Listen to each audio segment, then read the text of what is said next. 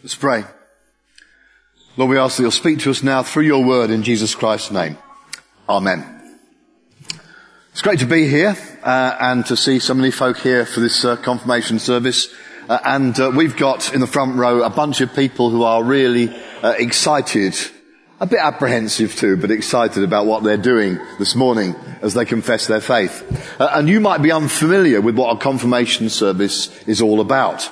One of the things I do as a bishop is go around spending my life going around confirming people. I do about 50 of these services a year. And I suppose the question is, well, what's it about? What's the connection that these guys are making? And if you're here this morning as friend, parent, godparent, somebody who's been involved in these guys and their growth towards faith, thank you for being here this morning. Thank you for your part in where they've got to in their journey with God. What we're doing this morning, what they're up for, is that they are going to be making their commitment. And you will hear some words later on about what they are committing themselves to as followers of Jesus Christ. They're also making a connection, because confirmation is about saying we're part of a bigger thing. We're part of the Church of England. We're part of the church throughout the world. We're part of every church that confesses Jesus Christ. So they're not just saying, hello, we're here in part of St. Paul's and it's great to be here. They're also saying, yeah, and we're actually joined in with every Christian in every age throughout history. That is what they are committing themselves to. But the third thing I want to say about it is they're also doing something which is dead countercultural. It's not easy these days to be a Christian. Some of us who are a bit born earlier will remember that confirmation was a kind of thing which people went through as a kind of passing out ritual. You did it and then left the church and were never seen again. There's a lot of that was around when I was a youth back in the 1960s. Now it's the case that if you get confirmed, it's costly, because it's not something that everybody does. It's something which is actually about saying, I'm sticking out from the crowd. I want to be known as a Christian. And my mates may not understand it. At school, they might not get it. At work, they'll think, it's really strange to be a Christian. And yet, these guys are prepared to do it. So, really amazing that they're prepared to be Christians and to say that they are this morning. The passage which we have read is the passage is actually the set passage for today in the Church of England's lectionary. That's the thing that lots of churches read at the same time. And I thought I'd pick the one that was actually the lectionary reading, and it's pretty challenging. It's pretty hairy about what it says about following Jesus. It follows on in Mark's Gospel from when Peter has said to Jesus, we've begun to get who you are. We've begun to understand that you might be the Messiah. Peter didn't really get what he was saying when he said that. You'll find as you read through Mark's Gospel that it spends a lot of time still not understanding, still not completely geared into what was going on. But he just confesses Jesus as Messiah. And from that point on, it says, he began to teach them, the Son of Man must undergo suffering, be rejected by elders and chief priests and scribes, and be killed, and after 3 days rise again. And the costly message which you guys need to hear this morning is that the Christian life has got that built into it. It isn't, I don't want you to pull out now, but I do want you to realise the costliness of what Jesus Christ calls us to. That it's about that suffering, death and resurrection thing. 3 of you, I think, are going under the water, aren't you, for baptism? Is it 3 or 4? I can't remember. Lots of you. You'll see them going under the water. It's a fantastic symbol. Because when you go under the water, it isn't just about getting wet. It's about that dying and rising again. The reason we immerse people and why the Church of England is getting back to using that symbol of baptism is because it's saying, when you're a Christian, you go under the water, you symbolise that you're dying to your old life, and you come out of the water and you say, I'm part of a new life. And in doing that, we are following the pattern of Jesus Christ. And when he says to the disciples, this whole pattern is about suffering and death and resurrection, he's being real about the Christian life. You see, the Christian life isn't just about frothiness and bubble and excitement.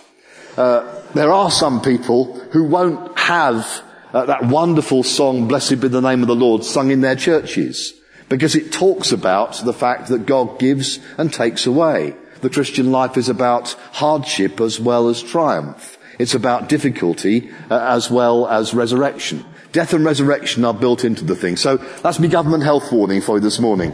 When you become a Christian, when you declare yourself as a Christian, when you mark yourselves out, as you will be doing this morning, as followers of Jesus Christ, you're saying, I'm committed to this costly way of life. I'm marked out with the cross. I'm dying to my old life and I'm living to the new ones. Serious stuff. Serious stuff. And we're so glad that you're taking it seriously. You will hear lots of whoops of joy from your mates as you're baptized, as you're confirmed this morning. And that's right, because they should be excited, as we are excited, that you're prepared to take this step. So that's the first thing Jesus says. But then he goes on, and he talks about the whole pattern of how we're disciples. Firstly, Peter challenges him.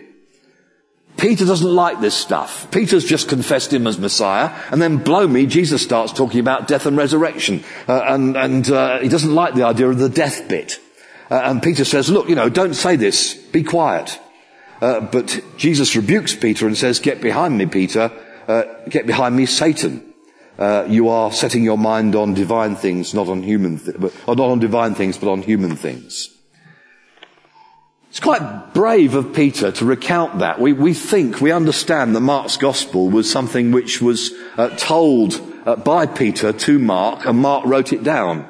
And much of the stuff that's there is first-hand accounts. We don't know for certain, but it's a pretty old Christian tradition that what's written down here in Mark's gospel is what Peter tells Mark about what was told to him and what he experienced. So Peter's prepared to show up the fact that he got it wrong.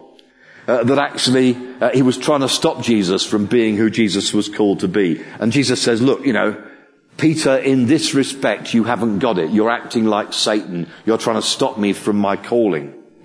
And here, Peter, here, the church, here, you and me, here, you guys being confirmed this morning, here is the pattern of discipleship. This is what we're called to do. And he teaches them and says this.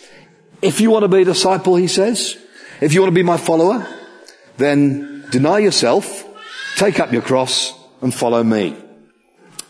What does deny yourself mean? It doesn't mean that God is going to phase out everything about you.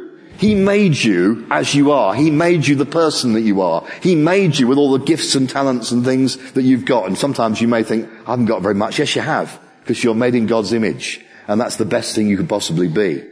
So when Jesus says deny yourself, he's not saying give up on everything, become a kind of a nothingness. He's saying deny what it means to be the selfish you and start living as the Jesus-centered you. Let Jesus transform you and make you new. When we pray for you in a few moments in confirmation, after you've been baptized and confirmed, or at the act of confirmation, we pray the words, confirm, O Lord, your servant with your Holy Spirit. Because we know, because those of us who have been doing this Christian stuff for a long time know, you can't do it on your own. If you try and live this life on your own, you will live the life which is just about you. But if you're transformed by God's power, by the Holy Spirit in your life, as the Spirit's allowed to work in your life, you have the power to live, the power to be God, the person God wants you to be. And are you up for that exciting transformation that's already going on? This isn't something new in your lives because you're already living it. This is about a marking out of your lives where God's already at work, and we're saying, come on God, give us more of the Holy Spirit in your lives as you live for Him day by day. It's good, isn't it? So you deny yourself, and you deny yourself in order to be transformed into what God wants you to be. You take up your cross. There's the symbol. It's in front of us. It's the symbol I'll make on the forehead of those who are being baptized. It's the symbol that says that we are Christians. We are unashamed of this symbol. But of course you know what the symbol is, don't you? It's like carrying around a symbol of execution. Because that's what it was. When you carried your cross in Roman times, what you were doing was carrying the thing that was going to be the gallows on which you were hung. It's like saying, I'm carrying around something that's going to be my place of execution. Because Jesus went to the cross and it was his place of execution. So carrying the sign of the cross means we're committed to Jesus through everything, through life and through death. Jesus is there for us and with us. So carrying your cross is a sign that you aren't going to go away. And more than that, he's not going to go away from you. That his promise is there, that if you're a follower of Jesus Christ, he's holding on to you as you hold on to him. And then he says, follow me. And the follow me is really the word that lies behind the word disciple. Because it's about someone who follows in the footsteps of their master. The idea of discipleship in the New Testament was that you watched your master, and where he walked, you walked behind and you walked with him. And you are wanting yourselves to be followers of Jesus Christ this morning. And that's the package. That's what it means to be a disciple of Jesus Christ. I know you've grasped this. I can see the excitement and the signs of recognition on your faces as I realise that you are actually up for this. And we're glad that you are. Commercial. If you're here this morning and this all makes no sense to you whatsoever, or if you're here this morning and it used to be something that you did, but you've kind of got bored with God or fallen out with God because you think he's not particularly nice, or you've got difficulties in life which have kind of driven you away from church, or you've never even looked at it at all, I want to say to you, please give attention to what these guys are doing. Don't listen to me particularly, just because I'm a bishop. Listen to the people you know who are saying they want to be followers of Christ. And if in any way you need in your life to think about whether being a Christian is something that needs more examination, more attention than you've given it recently, if you want to know more about what it means to follow Jesus Christ, then Mark and the other guys here at St. Paul's would only be too glad to have a conversation with you about what Christian faith means and how you can follow the Christian way, or perhaps get back to the Christian way if you've dropped it for a bit. There's no pressure on you, but there's no better place to explore faith than a community like this. And if you are in that situation where, okay, used to be a Christian, not sure about it now, or not sure whether it's for me at the moment, or want to think about it more, these are the guys who can help you think it through. They would love to help you in that conversation about what it means to be a follower of Jesus Christ. End of commercial. But it is actually really important that if that's what God's saying to you, you give attention to it. Here's the last thing. Jesus says the pattern of discipleship is to deny yourself, take up your cross, and follow me. And then he says, and don't you realise this is the best life there could be? He doesn't put it in those words. What he actually says is, what will it profit to gain the whole world and forfeit your life? Jesus Christ and the life he offers is the best life there is. There is nothing better. We're not into kind of competition and advertising and compare brands. This isn't the kind of go compare for Christianity. What I want to say to you is that there is no go compare. The Christian faith is incomparable. There is nothing like it. No way can you think of anything else that measures up to the life you're committing yourselves to. And therefore, it's not a question of saying, well, you know, I might take this half-heartedly. You know it's the life you want to lead. You know it's the life that you're committed to.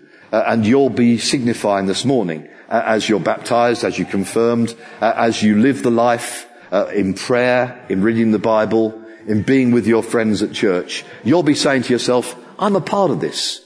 This amazing worldwide movement that Jesus Christ started all those years ago is still going on. And you're a part of it. And we're glad. And we're looking forward to applauding you, welcoming you, getting excited about where you've got to on that journey. God bless you as you come to be confirmed. Amen.